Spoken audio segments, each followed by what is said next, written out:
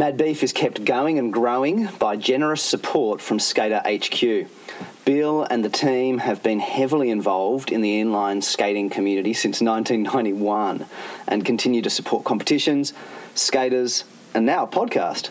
You can visit Skater HQ at one of their Sydney shops or shop online at skaterhq.com.au. Also, big thanks to our Patreon supporters. It really means a lot.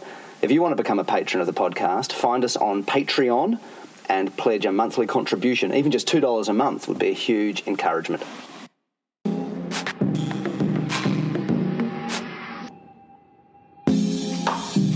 Hi, this is Mad Beef, the Australian Rollerblading Podcast. I'm Mikey Lynch, and in this episode I'm really stoked to be able to talk with Johnny Pollard, who many Australians who were teenagers in the 90s would know as Alan Bolton, one of the characters on the Australian teen drama show Heartbreak High, which also featured aggressive inline skating in a big way, both with Johnny and Cal Mulvey as Drazik. And so in this episode we get to chat about Heartbreak High at length, as well as the really early days of Australian aggressive inline skating that Johnny and Cal played a huge part in. I hope you enjoy. Hi, Mikey. Hey, man. How you going? Yeah, good. How are you? Yeah, good, thank you. Would you prefer John or Johnny? Johnny. Johnny. I had someone ask whether all your mates and mates from back in the day called you John or Johnny. Has that been a change over time? Yeah, it kind of happened, I guess not long after the skating days. Yeah, everyone just started calling me Johnny. It's stuck. Yeah, and it's it's totally stuck. But, you know, so many of the people from the old skating days refer to me as John. Yeah, okay. Hey, look, thanks so much for being willing to do this, and thanks to My pleasure. Scott, or Scotty. Do you call him Scotty or Scott? Scotty, yeah, I call him Scotty. Scotty, well, thanks to Scotty Crawford for being the middleman on this. It's yeah. Hey, look, it's cool because of Australia, global skating, you played an important part early on. But also for Aussies, you played a little part of the mythology of a lot of people who were high schoolers in the 90s because of Alan Bolton in Heartbreak High, and so it's fun on that level too. Yeah. So yeah, really appreciate it. My teenage kids, they're mainly they're going, oh, this is just the gateway portal. You know, you get John, you get Cal, you get Chris Evans. Yeah. That's all. Cool. That's all they're thinking. They've got a whole master plan, but your kids. Yeah. That's so great. They're into it. It's cute. Yeah. That's nice, man. So, if you're happy for me just to dive into a bunch of stuff, and you just feel free to just talk, take it whatever direction you want to take it. But also, like, if there's kind of no comment or you don't know what to say, it doesn't like it. Whatever. We'll just see how we go. But I thought up front. We might dive into some of that Heartbreak High type stuff, because I know there would be some people out there who'd just be interested to hear bits about that, even if they don't know heaps about the inline skating, just kind of curious about, because that was part of their teenagerhood and stuff. Yeah, sure. So, how did that work? You and Cal both, and a lot of people would know your faces and know your characters, Drazik and Bolton, and then know Cal from other stuff since in terms of his acting career, but wouldn't maybe know how high up in the world of inline skating in Australia and the world you guys were as well. How did that, what came first, the chicken or the egg in terms of those characters in that show? Were the makers of the show looking for inline skaters for the characters, or did they get you guys and then say, well, let's leverage some of what you guys could do with your skating? How did that happen? I think it was just coincidental that we skated. I think they were looking for talent that had other abilities. I don't know if you recall, a lot of the other cast members, were either great musicians or, athletes or songwriters or dancers. So I think they were always looking for, rich characters, and for the most part with no acting training. So they got a lot of the cast just from the street, and we had a really great dramaturg who whipped us into shape and taught us how to, master the craft. Now, this is an important point. One of the things you all mastered, and I want to see if you've still got it, man, if you've still got the chops. One of the things the whole cast mastered was the ability to say, rack off. Rack off? Yeah. No, it's so funny. Give us your best Heartbreak High rack off. I'll rack off. That's not bad, man. You still got it. Oh, just rack off. Why don't you all rack off? Yeah, it's pretty fun. I think somebody did a compilation of all the rack offs from Heartbreak High. It goes for about 5 minutes. It's quite funny. That's hilarious. Yeah, it was. They were hoping to actually use coarse language when they first started, and there was a bit of a debate around it. I think the first scripts had coarse language because it wasn't actually targeted for necessarily for young people, because the themes in the first series were pretty real and raw, and it was considered a drama series, not a soap, and every episode was shot on 16mm film. It was like we were shooting films, feature-length films every 2 weeks, and we had some of the best craftspeople from the film industry working on the show, and so it was really, really different from that perspective. So to answer your question, I think it was coincidental. So as the story goes, Cal was asked to go to audition. I'd already done a bunch of acting. I did a couple of ABC miniseries and a little odds and ends, a couple of TV commercials, and I fell into it purely by accident. And we were doing a series of shows, and there was an agent at one of the shows that spotted Cal, and he was, pretty handsome guy. So they were like, "Wow, you got to look. You should have an agent." And anyway, the Heartbreak Kid, the feature-length film, Alex Dimitriadis. That did really well, and so the producer of that film, Ben Gannon, decided to turn it into a series, and so they started doing a sort of casting a wide net to cast the main cast, and they kind of got everybody to come and audition for it, and Cal was one of those people, and I knew where the casting agency was, so I actually took him there and just went with him because it was the first thing he'd ever casted for, and I remember him being quite nervous and unsure because he was very reluctant. Yeah. And they were like, Johnny, you're here. Why don't you audition for one of the characters? I'm like, yeah, whatever. So I go in and do something really stupid and silly and kind of didn't take it at all seriously because I never really kind of thought of myself as an actor. It was just something I did that was a bit of fun, paid good money. Yep. So my focus was on skating, and so was Cal. We were, that's where we were at the time, just skating. We did the audition. We walked out of there and forgot all about it. And I think we were finishing up year 12 at that stage, and there was a whole crew of us that went to school together. And so we kind of we're about to take off for our first tour to the US at that stage as well. Yep. So kind of forgot all about it. And then I got a call. And so just for context again, this is so early that there isn't really much inline skating in terms of stunt skating. There's not much media going around. Like it really was. Actually, no. At that stage, it was. Our team in Manly at that stage were pretty well known throughout Australia. It was kind of funny. We were just constantly approached by like a Current Affair and all of the national news networks. They all just wanted to tell our story. Of us, a bunch of kids from Manly skating, and then got our act together and got a sponsor and got supported by a local shop and Coca-Cola and all of that, and then started touring the country and doing big halftime shows for major sport events and opening ceremonies for this, that, and the other. And it was really strange. We kind of had this kind of pseudo celebrity status just as rollerbladers at that stage. That was in the kind of real early 90s. Yeah. So I guess I was trying to say the rollerblading indigenous media. We didn't have magazines so much and videos so much. Right. Then. No. Yeah. None of that was happening yet. It was still. So there was this fad that exploded, and with that, suddenly stunt skating just seemed obvious because you put wheels on teenagers' feet, and they'll just start figuring out what they can do.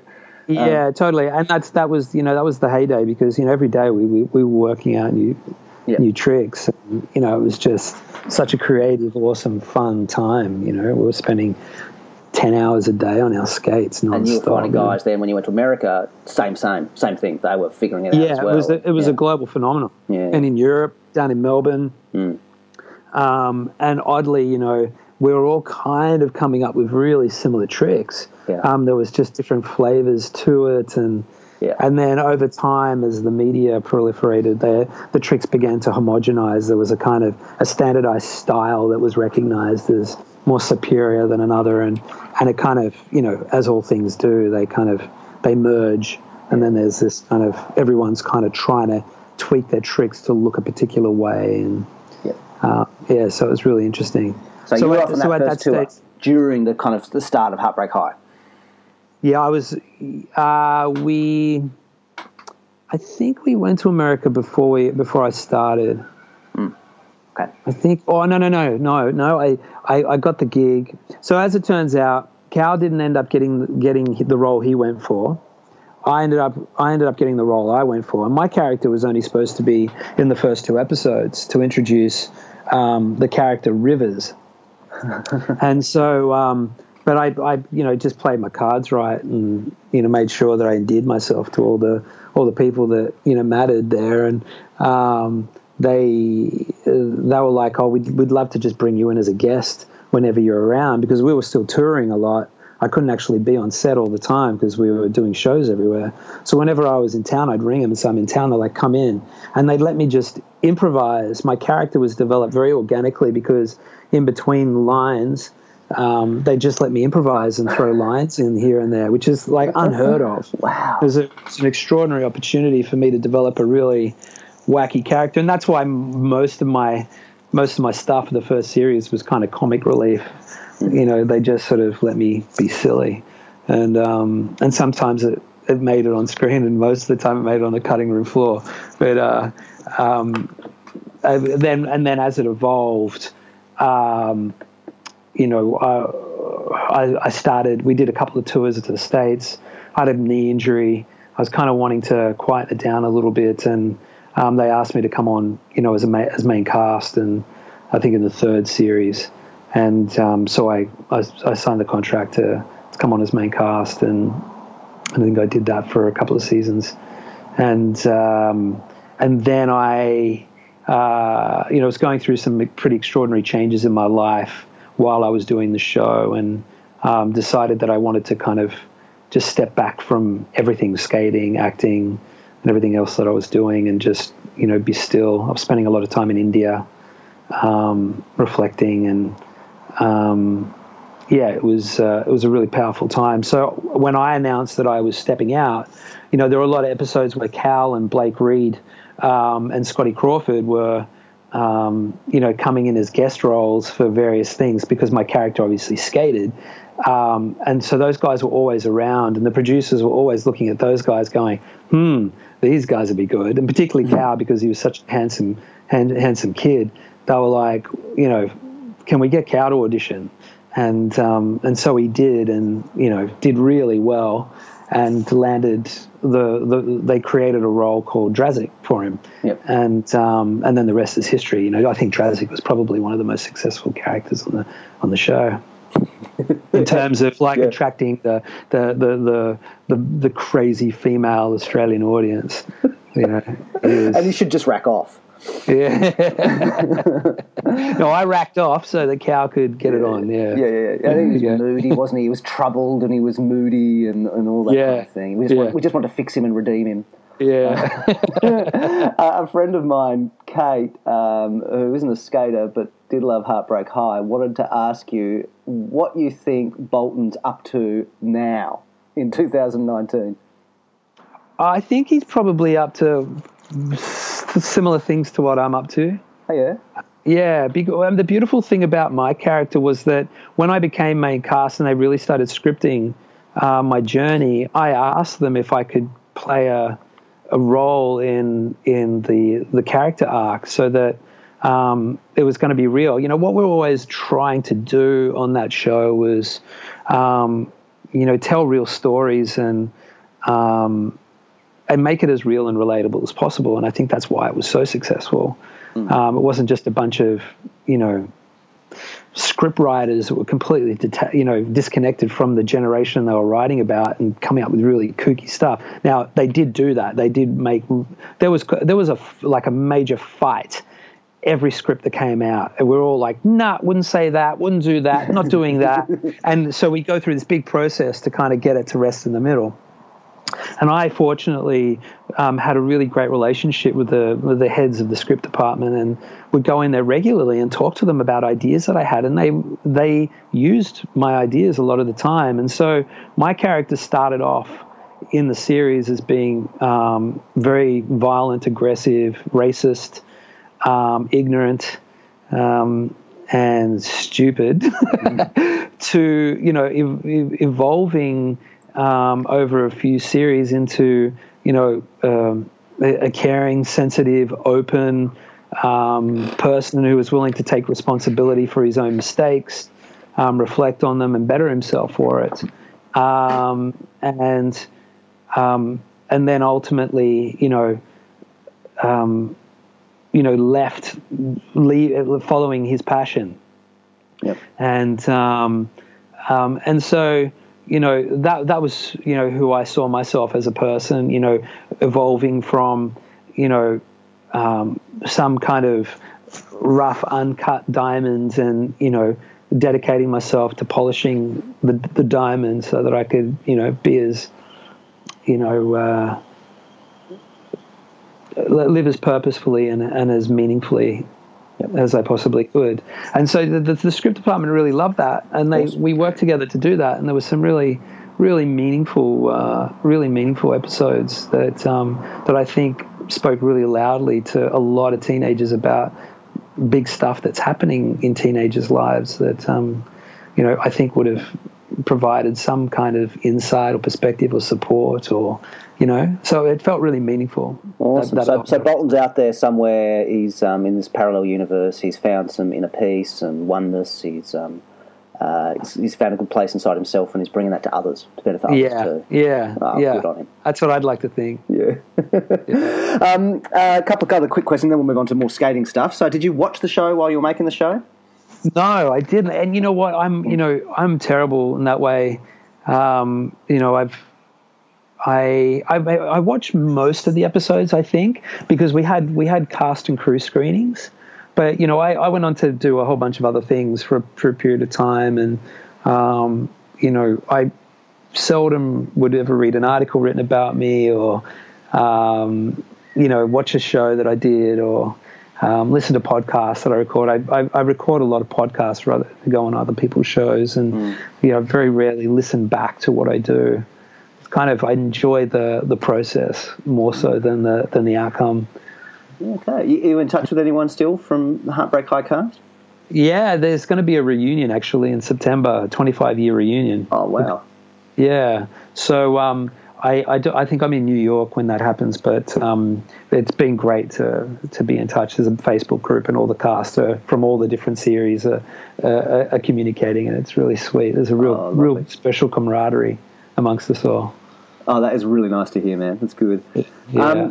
There were several moments in terms of skating. I mean, it was awesome that we had skating even in the opening credits, right? Like there was like a, yeah, I know. I mean, that's so good. But a couple of ones that stuck in a lot of people's minds. I think there was one where Moody Stormy Drazik is down at the Bondi ramps, and he's working out his issues, just working it out on the transitions, man. Yeah. So that was great. And for someone from Melbourne to see those, I mean, I'd never got to skate them ever.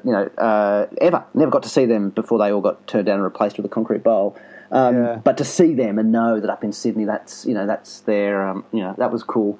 But then also there's then the race stuff around the actual school itself, where you do this gnarly 360 grab over a set of stairs and a few other things. And so Chris from Melbourne, Chris Puller, says, give us any details you can remember about that infamous 360 over the stairs.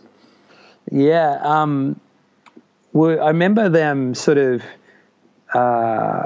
blocking the scene out. So you have to block scenes out, obviously, and then, it's quite an elaborate process of setting up lights and the camera and everything. to capture the action, and it's all very precise, right down to the millimeter, pulling focus with those cameras. And so we go around the school, and as we got to each section, they go, right, Johnny, what would you do here? And I go, let's do this, this, this, this, and this.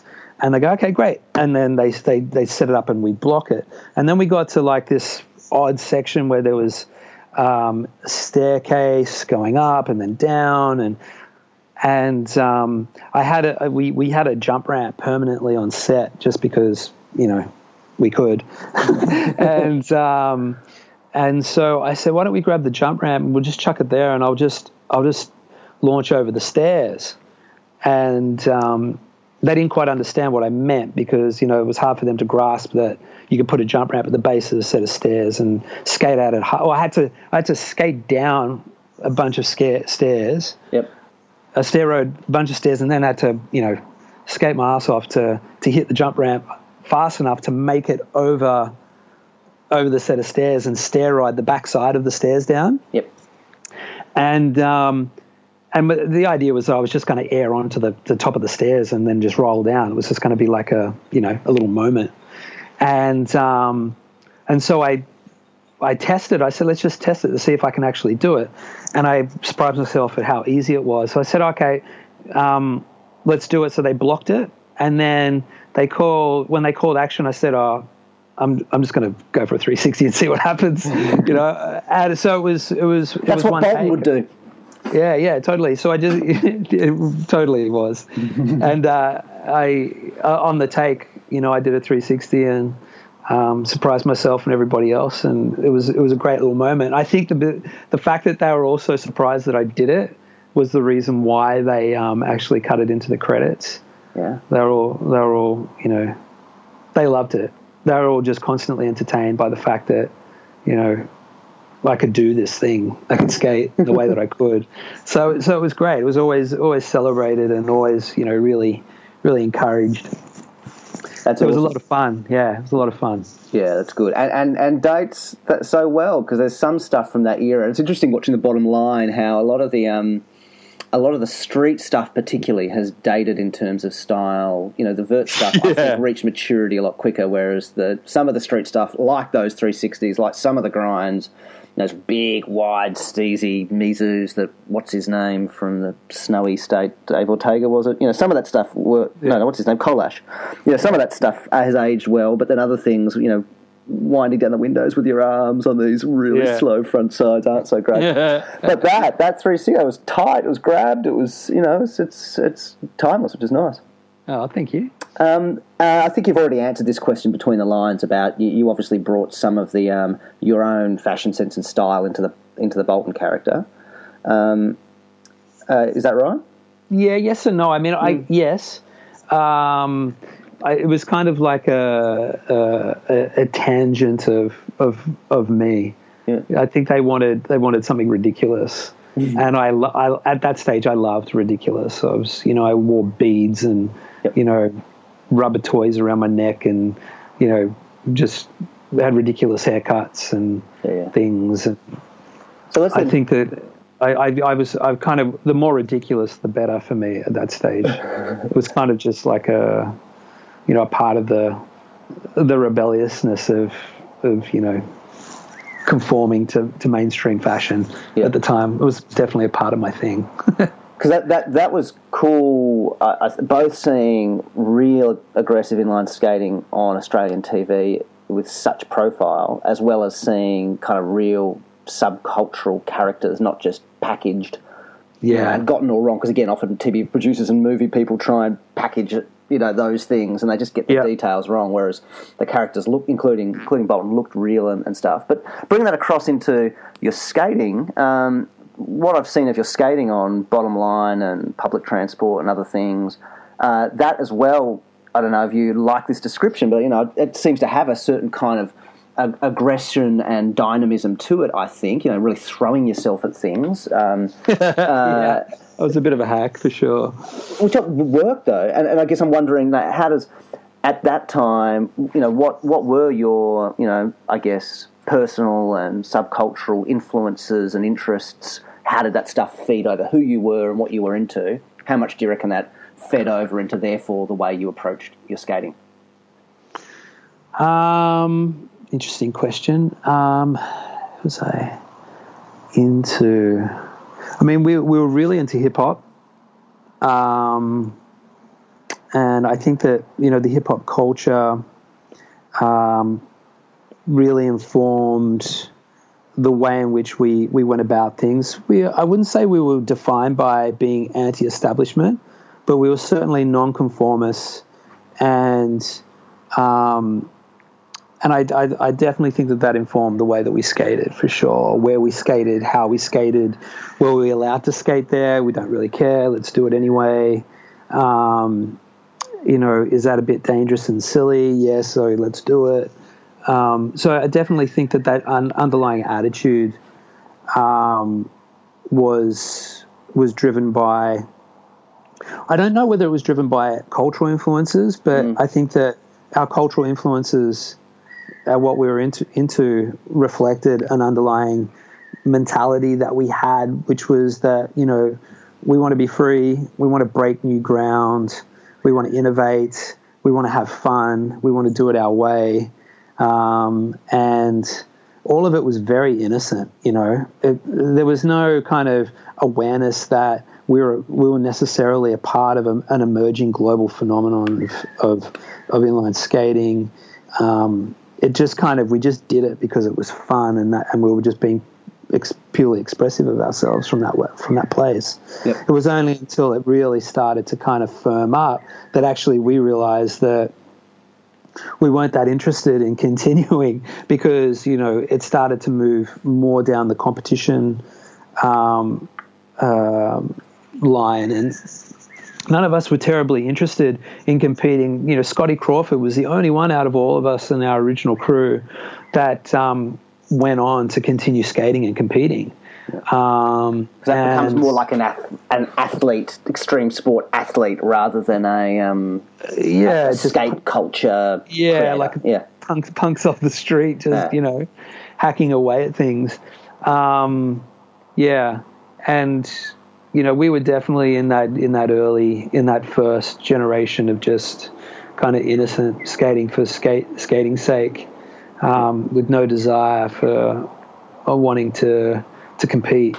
Was Tom Fry that early generation as well? Because he was. He did very well on vert, didn't he? Yeah, and Manuel Balearis. Yes, Luke Lucas, Jamie Driver.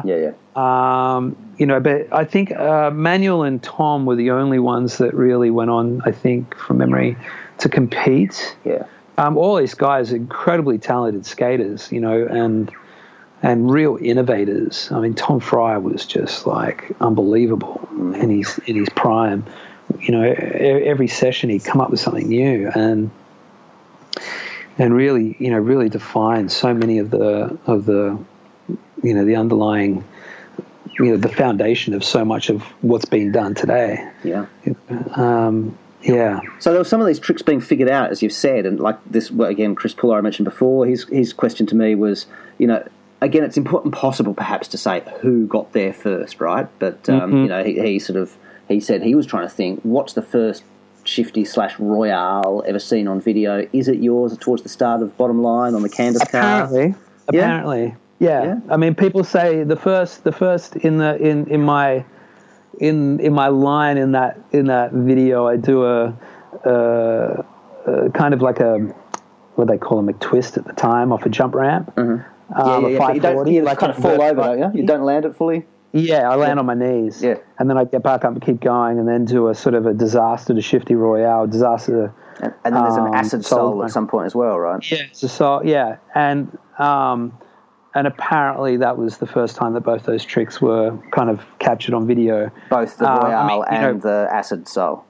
Yeah, acid soul and the inverted 540 off a jump ramp. Right. Yeah, so the bio or the Misty, yeah. Yeah, bio, that's right. Yeah, Misty flip bios, yeah. But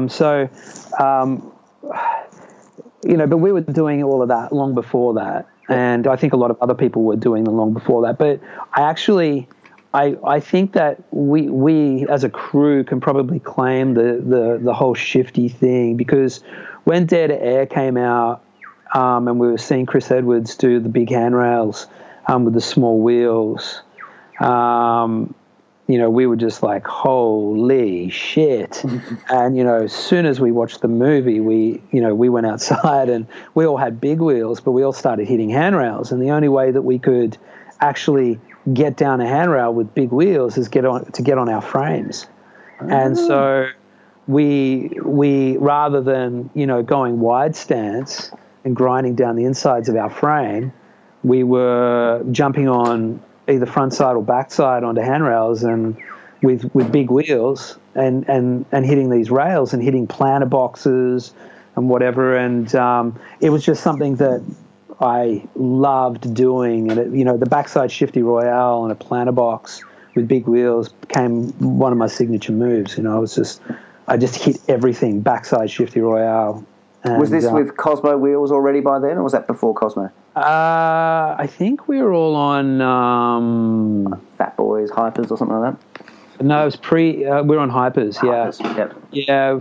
Fat Boys came with Chris after we saw Dare to Air, and Small Wheels, came a little after that. Yeah, we were on Hypers. We had a Hyper sponsorship. They gave us all their factory seconds. We just had boxes and boxes, so we could blow out wheels, in one session and just throw them away and put a new set on. We had new wheels every session, which was pretty cool.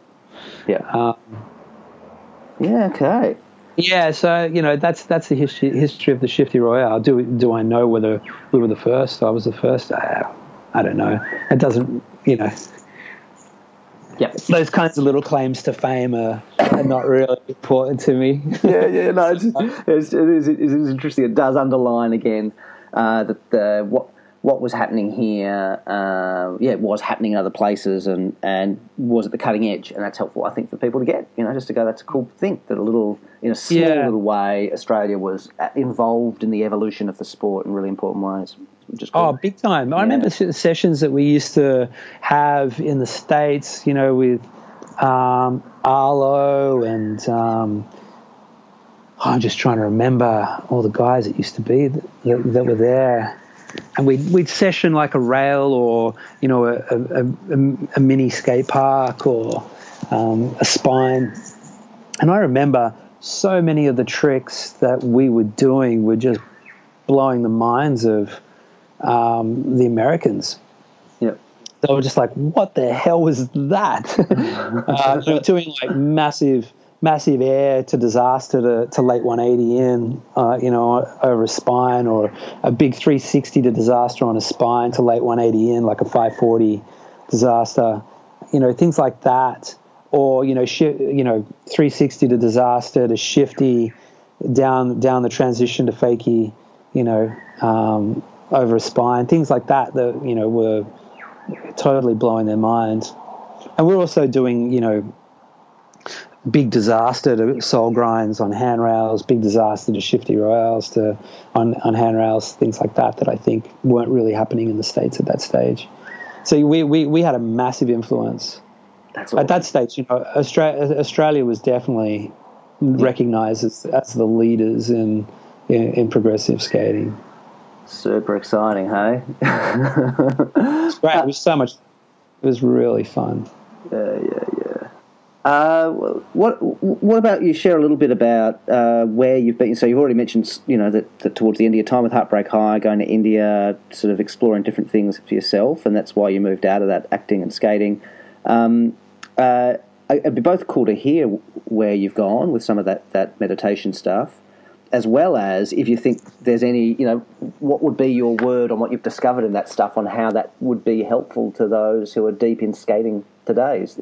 What's the place that things you've been learning and you now take? Yeah.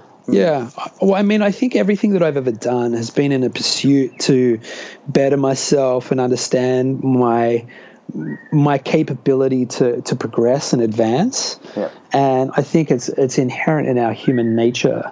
I think our deepest fulfillment comes from being engaged in something that enables us to be fully expressive of who we are and how we can advance that, and for that to have some relevance and significance in the lives of other people. Yeah. in the direction of, being of support in some way and assisting in them elevating their status to be able to be expressive of their best self. Yep. And so, that was the underlying theme even in our skating. We were really consciously driving forward with that understanding. And I think that, with some degree of success with TV and skating and whatever, I kind of looked into the future and went, there could potentially just be a whole lot more of this. And am I satisfied with this? And the answer was no. I felt like there was so much more to understand about myself. And I felt like, who I was as a personality, what the culture was as a subcultural movement. I felt restricted. There were limitations in it. And I was starting to become, recognized on the street everywhere I went. People knew me because of Heartbreak High and all of that. And I was being known for playing somebody else. I wasn't recognized for myself, which is a really interesting thing, and I think it's something that a lot of actors that become famous struggle with. They're being celebrated for playing other people and not necessarily being themselves. And at least for me, that posed as a conundrum that I needed to sort of reconcile. Yeah. And my solution to that was just to kind of step back from everything. Unbeknownst to most people, I also am a painter. I love painting, and so I really immerse myself in my painting and my study of meditation and the ancient philosophy of knowing oneself. And that took me to India on many occasions, and kept me sort of underground, quiet, discovering things. And then I sort of was confronted with the decision to either move to India and just do that all the time, or to stay in the world and just continue trying to walk the fine line. And I decided to stay in the world. So I started a production company, and the idea was to produce film, television productions that inspired young people to want to be, awesome. And what I mean by awesome is themselves. Yep. And so I formed a partnership with Fuel TV, which was the action sports channel that, lived a short life. I think it was only around for about 7 or 8 years. But we got the contract for all their local content, so I was able to produce a whole bunch of TV shows for them and have my own show where I was interviewing action sports personalities, successful action sports personalities that were doing really well overseas and here, and get to the heart of what drove them as people and what led them to their success, and what their challenges in their life were and how they confronted those challenges and had real conversations, human conversations with these people that thousands and thousands of kids were idolizing, and to kind of give them a window into what really made them tick, and what they might have had to say that everyone could have benefited from. And as a result, we ended up winning the Astra Award against the Cricket World Cup and the what was it? It was something else. It was such an upset. Yeah, wow. It was the rugby union final. So the best coverage, best sports coverage. The Astra Awards are like the equivalent of the Logies for pay TV for Foxtel and all of that. So that was our first award, and then we continued on to win it another 2 times consecutively for the BMX Games and actually the BMX Games a second time. So that was hugely rewarding for us, and very creative, We had a really great production house up in Palm Beach in the northern beaches of Sydney, and, you know, a really awesome young creative team. And, you know, we go surfing at lunchtimes, cook big meals together, and just create really great stuff that went on TV that thousands of people got to see. And it was just loads and loads of fun. And in that time, I was continuing to study and train in the arts of meditation and various other practices. And then it came to a point where I was spending more of my time helping people with things that were going on in their lives than I was producing. And it came to an obvious conclusion that this was probably the time that I should just give all of myself to teaching meditation and playing that role and move away from film, television production. And that's what I did. And that was probably, 12, 15 years ago. And I haven't really looked back since. And it's been a pretty extraordinary journey from there, actually, around the world. You've been teaching, yeah. So yeah. You've written a book as well called The Golden Circle or something, is that? The Golden Sequence. Sequence, sorry. Yeah. Yeah. Mm-hmm. And it's it's a really wonderful teaching that helps people sort of bring themselves out of confusion and feeling defensive against the world, back into a place where they're able to harness their deeper creative intelligence, which I refer to as love. Mm-hmm. And it's a process by which they can just live a more happy and meaningful and fulfilling life, being in service of others, rather than trying to, you know, spend their entire time trying to work out how they can manipulate others to get what they need. Yeah, it's gross. And there's an app as well, right? One giant mind. Yeah. So that kind of that's been a really remarkable experiment. We created an app probably about 6 or 7 years ago, and we released it out into the market just to see what would happen. And it's just been amazing, you know, to create something and have, you know, people from 80 different countries using it and it changing their lives in a really meaningful way has been a very fulfilling thing. That's amazing, yeah. So how, I mean, it's more than just how these things benefit some little part of your life, but how do those things map back into someone deeply involved in a sport or an extreme sports culture? What part does these kind of disciplines play in a subculture like skating? Well, I think, you know, the underlying law that governs subculture is belonging. I think we gravitate towards a particular type of subculture relative to either our natural talents or where we feel like we fit in, you know, within society. But what we have in common, irrespective of whatever subculture we might identify with or feel like we belong to, is that inherent in our humanity is this need to belong to something and to be identified with something that is expressive of our values and how we want to live, how we want to interact. And so, you know, what I've realized in our pursuit for belonging is that it's the place where we gain our sense of identity, our sense of self, our ability to fulfill the desire to connect with others, to be expressive of who we are, to validate others and who they are, and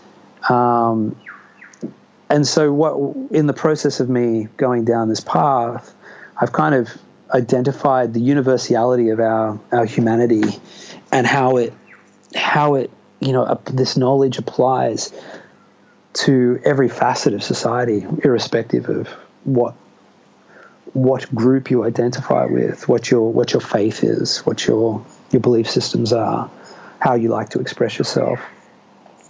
And in that recognition of the underlying universality of it all, see the common thread that links humanity. And, you know, for me, this is probably one of the most important and ignored aspects of our existence, is that we are inextricably connected as a species.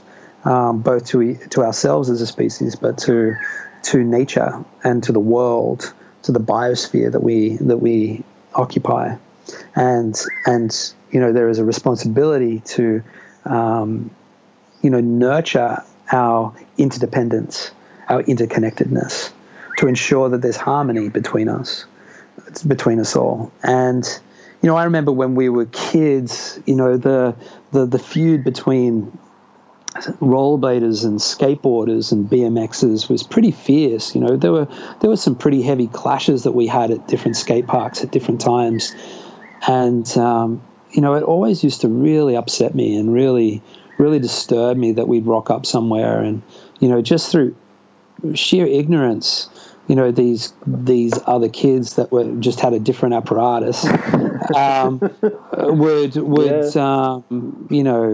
ostracize us and ridicule us and threaten violence.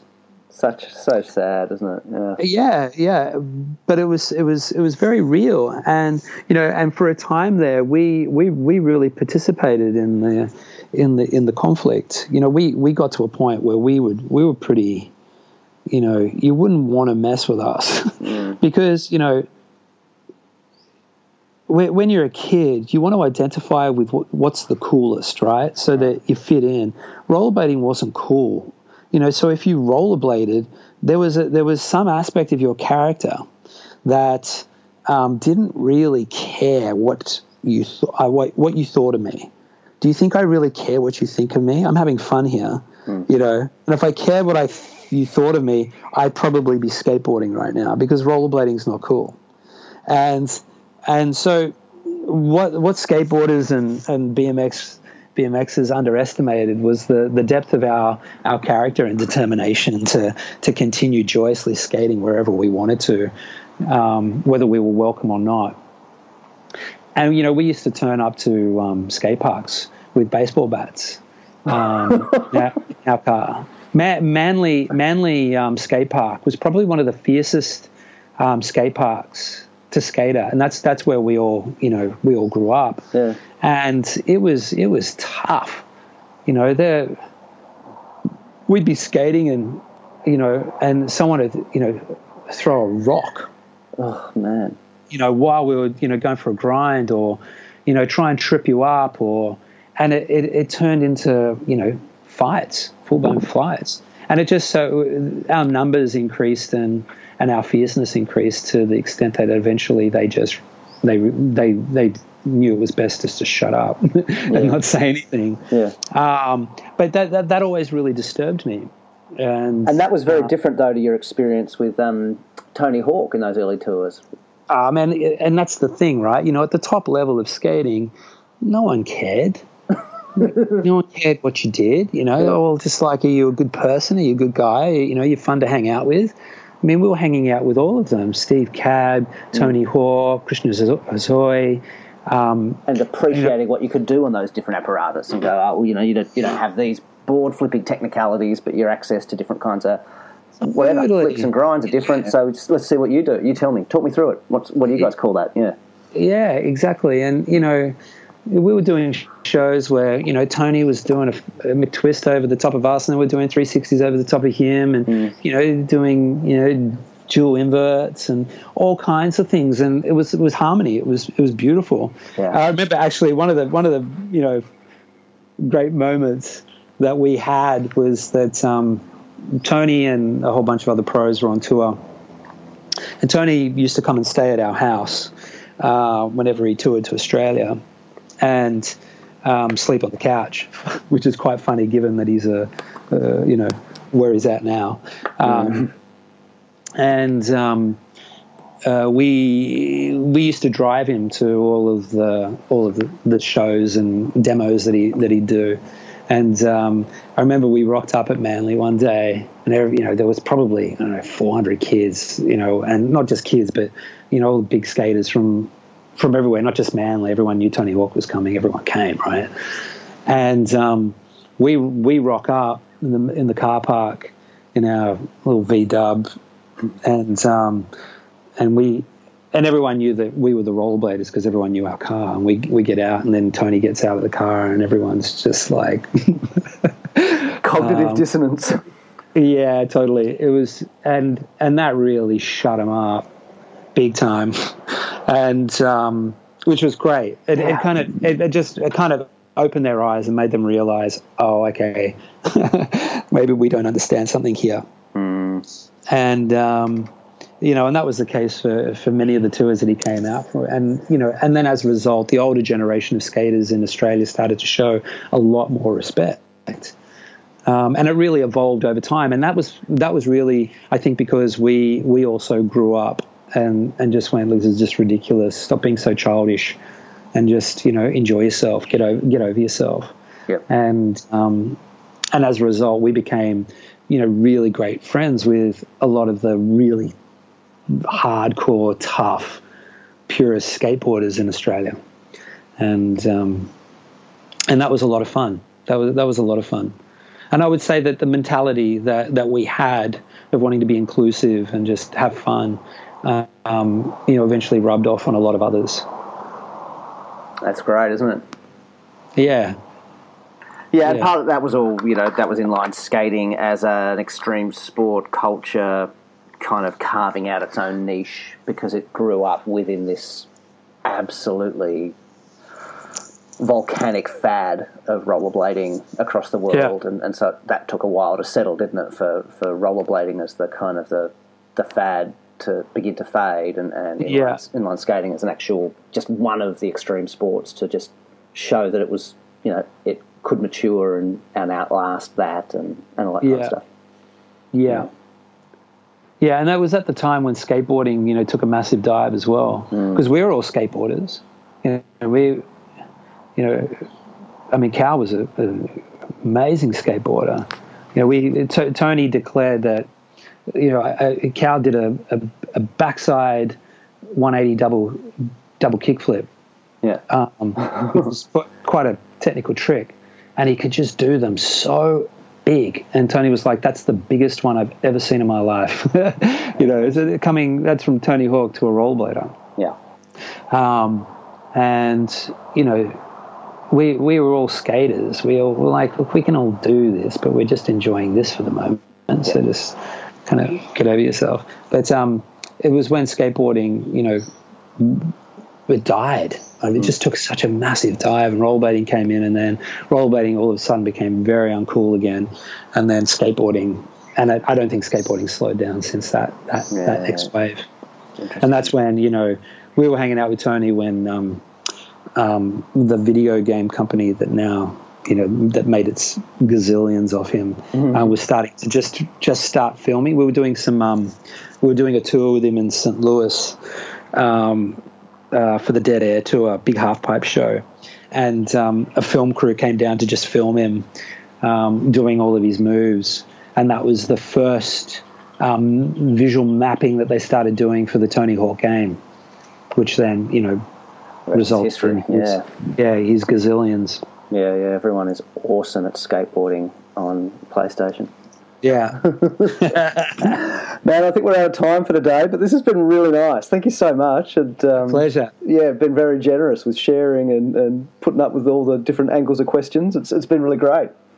Cool, mate. Well, thanks so much for taking the time. I think it's great what you're doing. Thanks very much. Hey, do you still skate ever? Do you have a pair of skates still? I do, yeah. Cool. I've just moved back from New York. Uh-huh. And I had I've got a pair of rollerblade, I forget what they're called, but the wheels are massive. They're like 132 mil. There's only three wheels on them. Yep. And they are so ridiculously fast. Mm-hmm. They're almost too fast. Yeah. Way more comfortable though as well on different terrain and stuff than little wheels. Yeah, they go over anything. Awesome. And and you need that in New York. Yeah, wicked. Well, thanks very much, and keep in touch, eh? Thanks, mate. Bless you. Thanks, brother. See you. Bye. Mad Beef Rollerblading Podcast is produced by Mikey Lynch. Theme music by Edifice Architect. You can subscribe to us on SoundCloud, iTunes and Stitcher, and get in touch with us on our Facebook page. Mad Beef is supported by Skater HQ. You can find them online at skaterhq.com.au. We are also supported by our growing number of Patreon patrons. To support the podcast, find us on Patreon. Even just $2 a month. Every little bit helps.